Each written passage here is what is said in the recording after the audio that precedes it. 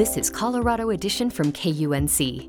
On today's show, it's been a rough year for some first responders in northern Colorado. You read their body language or their eyes, and you know something's wrong, and man, you just want to put your hand on their shoulder or hug them, and you just can't do it. Just ahead, we'll travel up to Estes Park to hear how firefighters there are coping with some of the mental health challenges that come with being a first responder. That and much more coming up.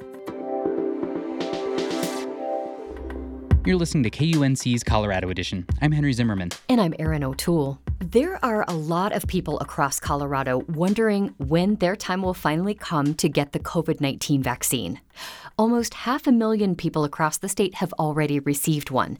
But officials say some people who work in nursing homes and assisted living facilities are skipping the vaccine. KUNC's investigative reporter, Michael DeYoanna, is digging into all of this, and he joins us now. Michael, welcome. Hello, Erin. Major health organizations and agencies across Colorado say vaccines are critical to ending the pandemic.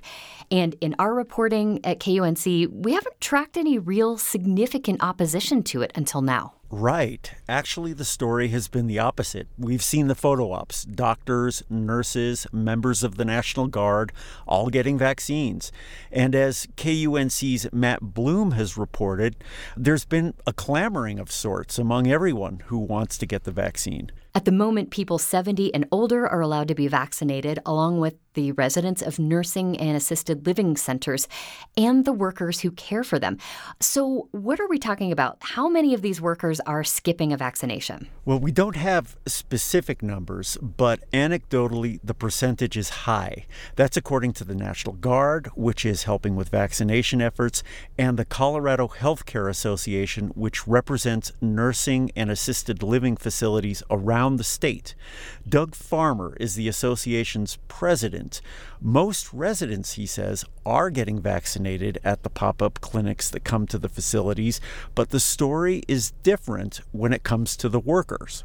On the staff side, first clinics, I was hearing between 50 and 60% generally were taking the vaccine. And then there was this reserve of folks that were saying, look, I'm not opposed to a vaccine, but this one, it was so fast, it was politicized, I'm not sure. So according to Farmer, half or more workers decided not to be vaccinated in clinics that began in the week ahead of the new year. I asked officials with the state of Colorado's public health department if they had exact numbers on workers who don't want to be vaccinated, but they didn't. So I turned to my sources, including some administrators at nursing homes. They basically said the same thing as Farmer.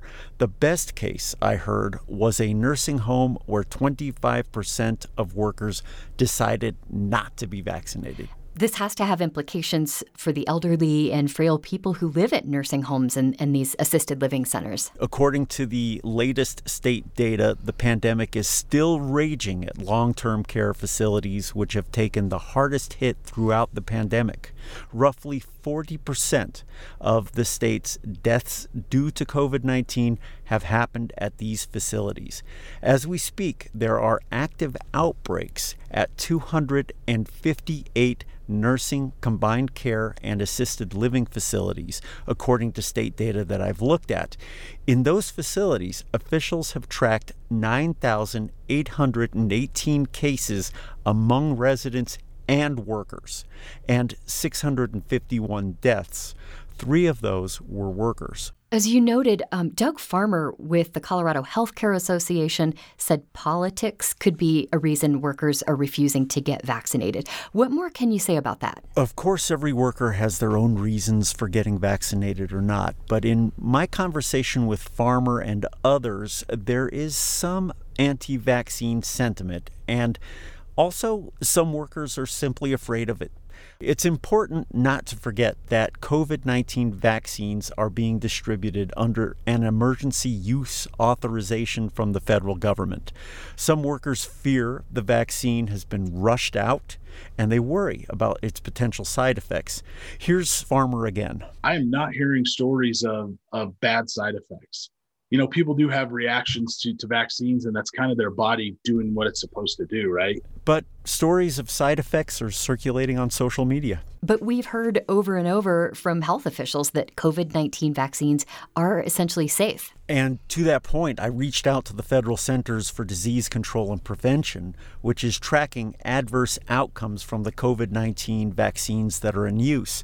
The center has an immunization safety office, and they told me in a statement that the vaccines are safe and effective, and that many people experience no side effects.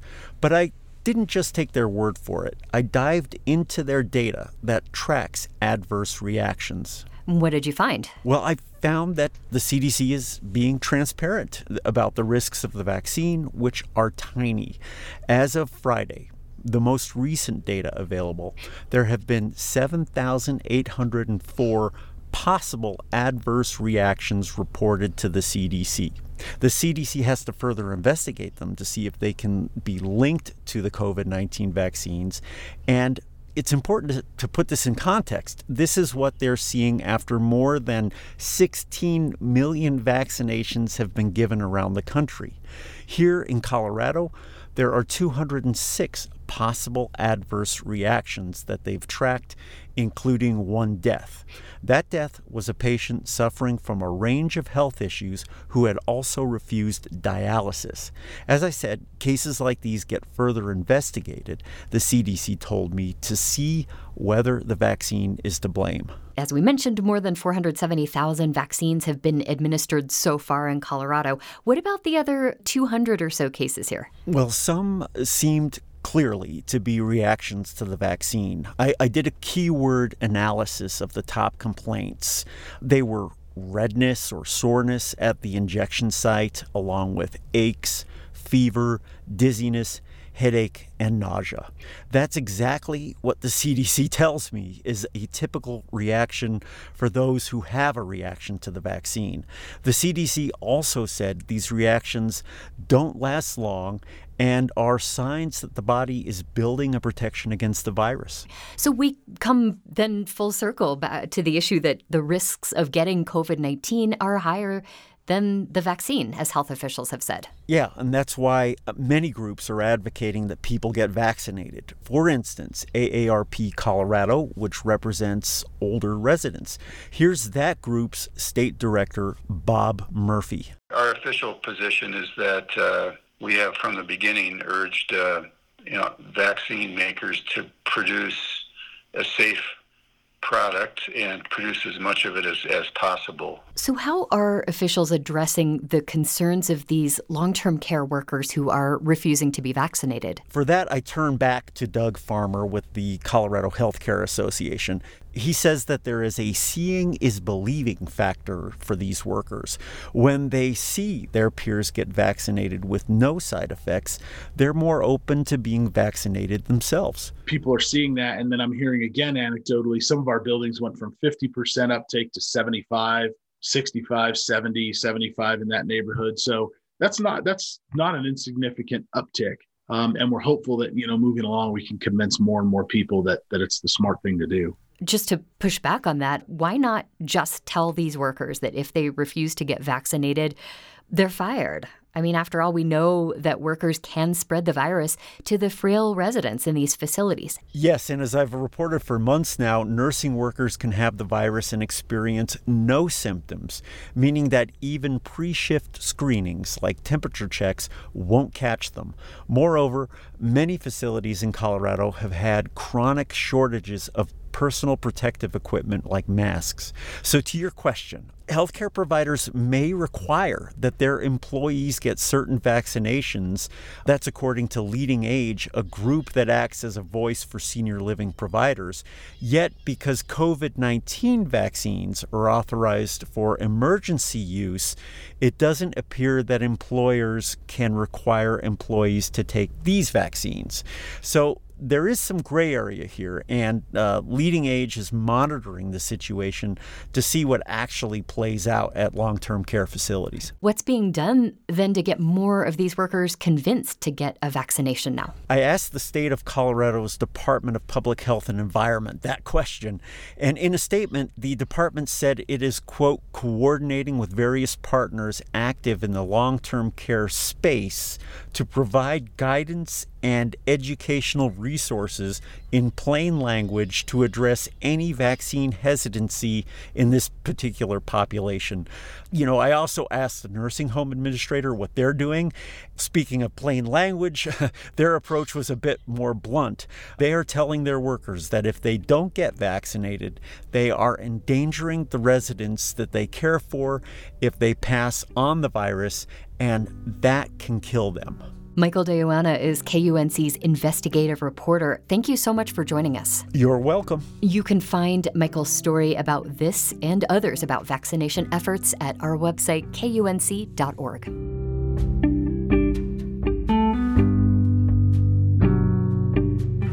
You're listening to Colorado Edition from KUNC. First responders generally struggle with a higher rate of mental health issues like suicide and post-traumatic stress disorder compared to the general public. This winter, firefighters in northern Colorado are facing dual challenges: the aftermath of a long, difficult wildfire season and an ongoing pandemic. KUNC's Lee Patterson has more. Megan Huddy is tall. She has a huge smile, and she loves the adrenaline rush that comes with being a volunteer firefighter for the Estes Valley Fire Protection District. We have all of our equipment here. This is my locker. Huddy is going through her gear: red helmet, black boots, gloves, pants, and a jacket made of thick, rough material. So here's just the jacket alone. Wow. Yeah.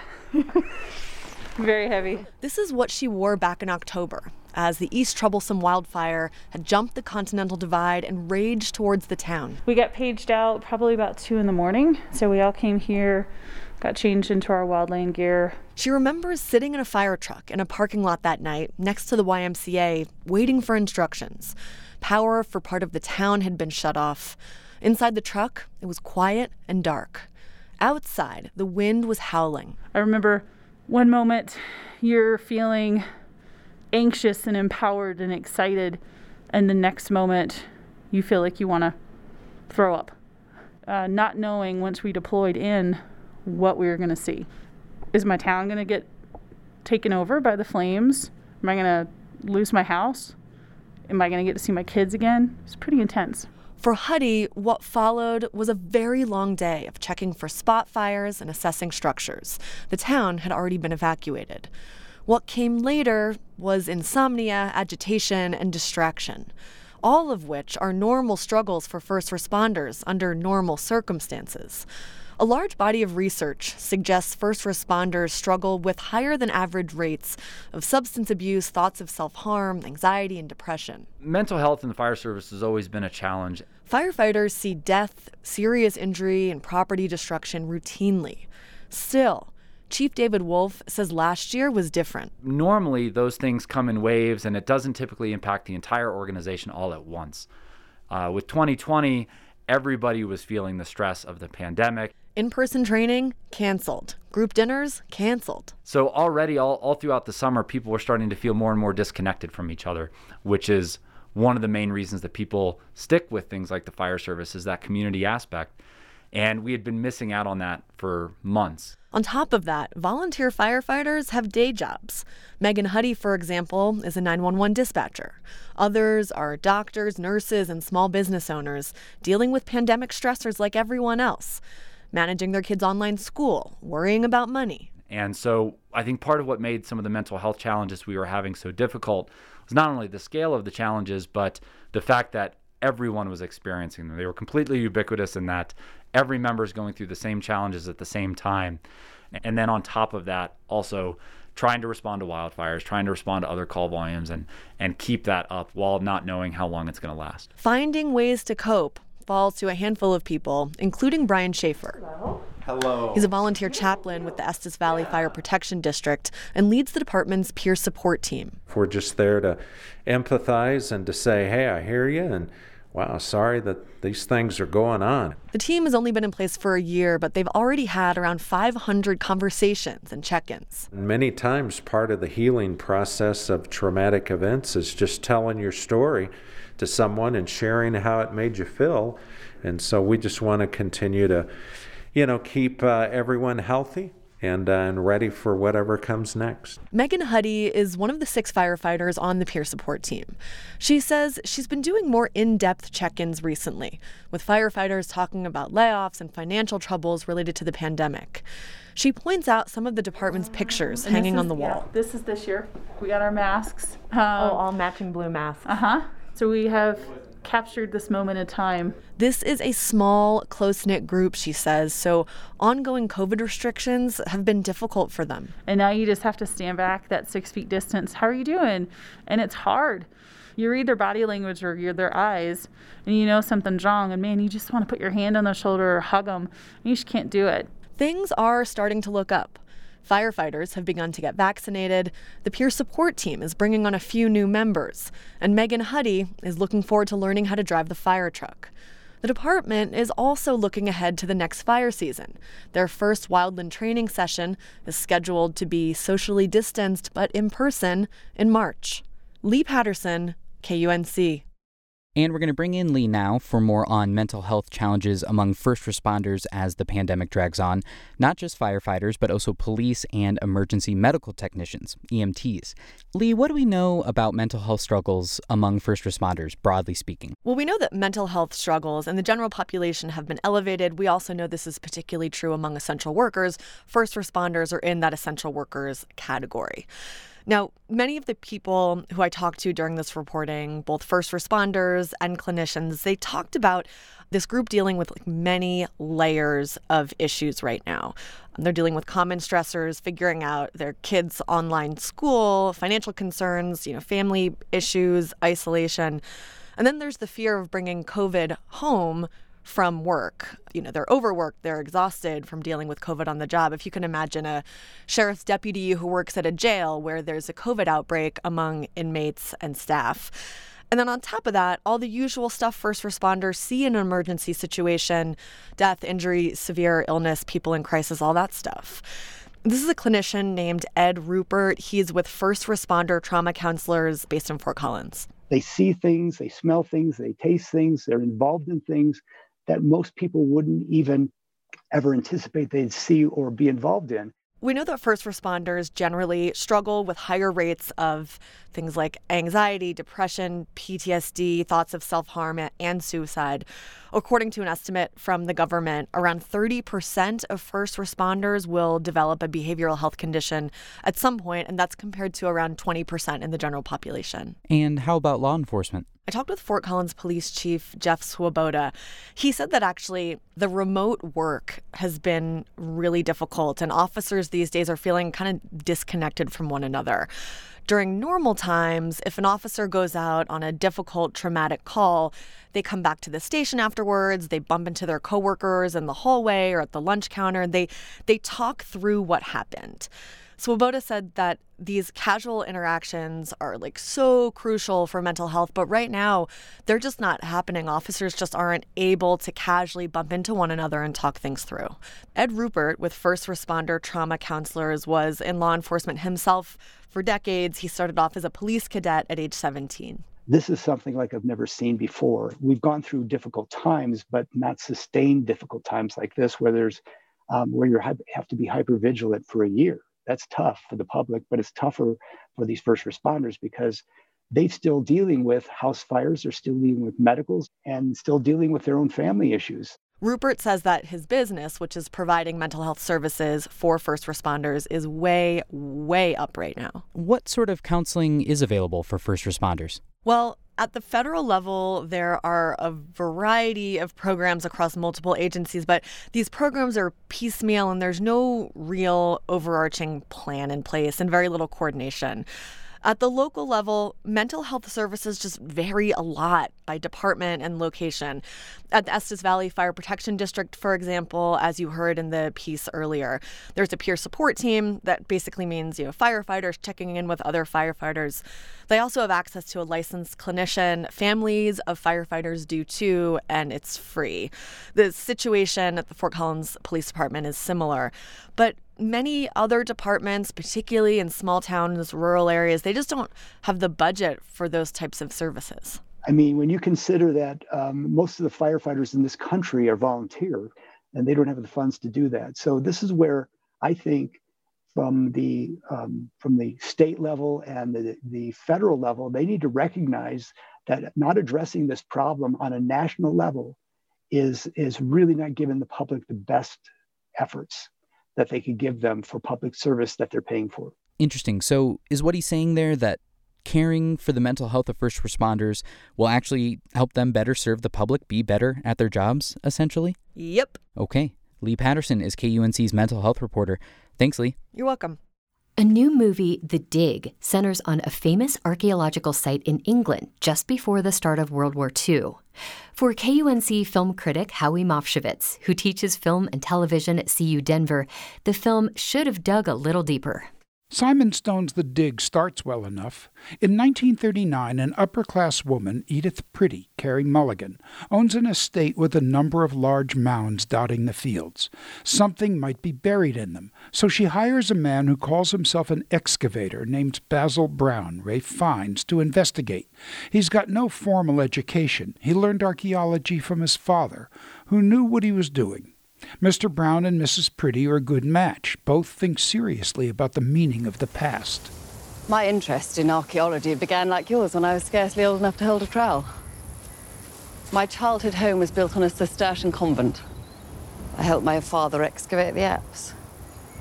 That speaks, doesn't it? The past. Together they uncover maybe the greatest archaeological find in Britain. The site is called Sutton Hoo. The mound that Brown excavated held a 6th or 7th century ship burial with swords, a magnificent bejeweled helmet, and many other treasures. The discovery changed the understanding of British history in the early Middle Ages because the site was of Anglo-Saxon culture and not Viking as assumed. The exhibit in the British Museum is a full-out wow. Right off the bat, The Dig has 2 good characters, 2 remarkable actors, and a great series of events. Yet the film fritters it all away. Halfway through, it's still unclear what the picture's about, and the second half clouds the matter more. These 2 people of different social classes and class-strangled Britain have a profound connection. But what might be a fascinating story about how shared interests break through the class barrier goes nowhere, as if the film loses its map. The picture opens a gnarly relationship between Mr. Brown and the pompous archaeologist from the British Museum. He's contemptuous towards Brown, which is apparently true, but the movie wanders off in that direction and never finds its way back. Another of the archaeologists, a stiff, colorless man, has a wife, also a trained archaeologist, with lots of life in her. She begins to fancy the nephew of Mrs. Pretty, and you wonder why the movie yet again loses its way. But the big regret is what the movie does not do with Mr. Brown and Mrs. Pretty. There's so much possibility in that pairing, and the fundamental images of excavating and uncovering the past are just ripe for the picking. Besides that richness, the Sutton Hoo ship burial was uncovered just as World War II was about to erupt, and that meant the tiny crew had to work very fast to get things out of the ground into a safe place, and the site itself had to be covered and protected from the bombings about to begin. But The Dig remains bland. Even visually, it's listless. For a subject so promising in context, director Simon Stone shoots in a short focus, so the area looks fuzzy, the wondrous place where all of this material could play out. Even when the stunning helmet is uncovered, the picture barely shows it. The movie's shot from all sorts of odd angles. It strains to be artsy instead of showing the great wonders it has right there. What a waste. Yet in all this mess, Carey Mulligan and Rafe Fiennes are still magnificent. They're both masters of subtle, telling gestures and postures. Fiennes looks pared down to raw essentials, a modest working-class guy of tremendous intelligence and barely hidden but deep feeling. Mulligan's Mrs. Pretty has beauty and strength beneath her plain exterior and an illness that saps her energy. You long for this relationship, which is not about romance or sex, to develop. And as you see the film slowly abandon these gems, just as it abandons the wonder of the archaeological treasures, you feel yourself grabbing for it, as if to say to the movie, don't leave them. But it does, and you're left feeling empty. For KUNC, I'm Howie Mopshevitz.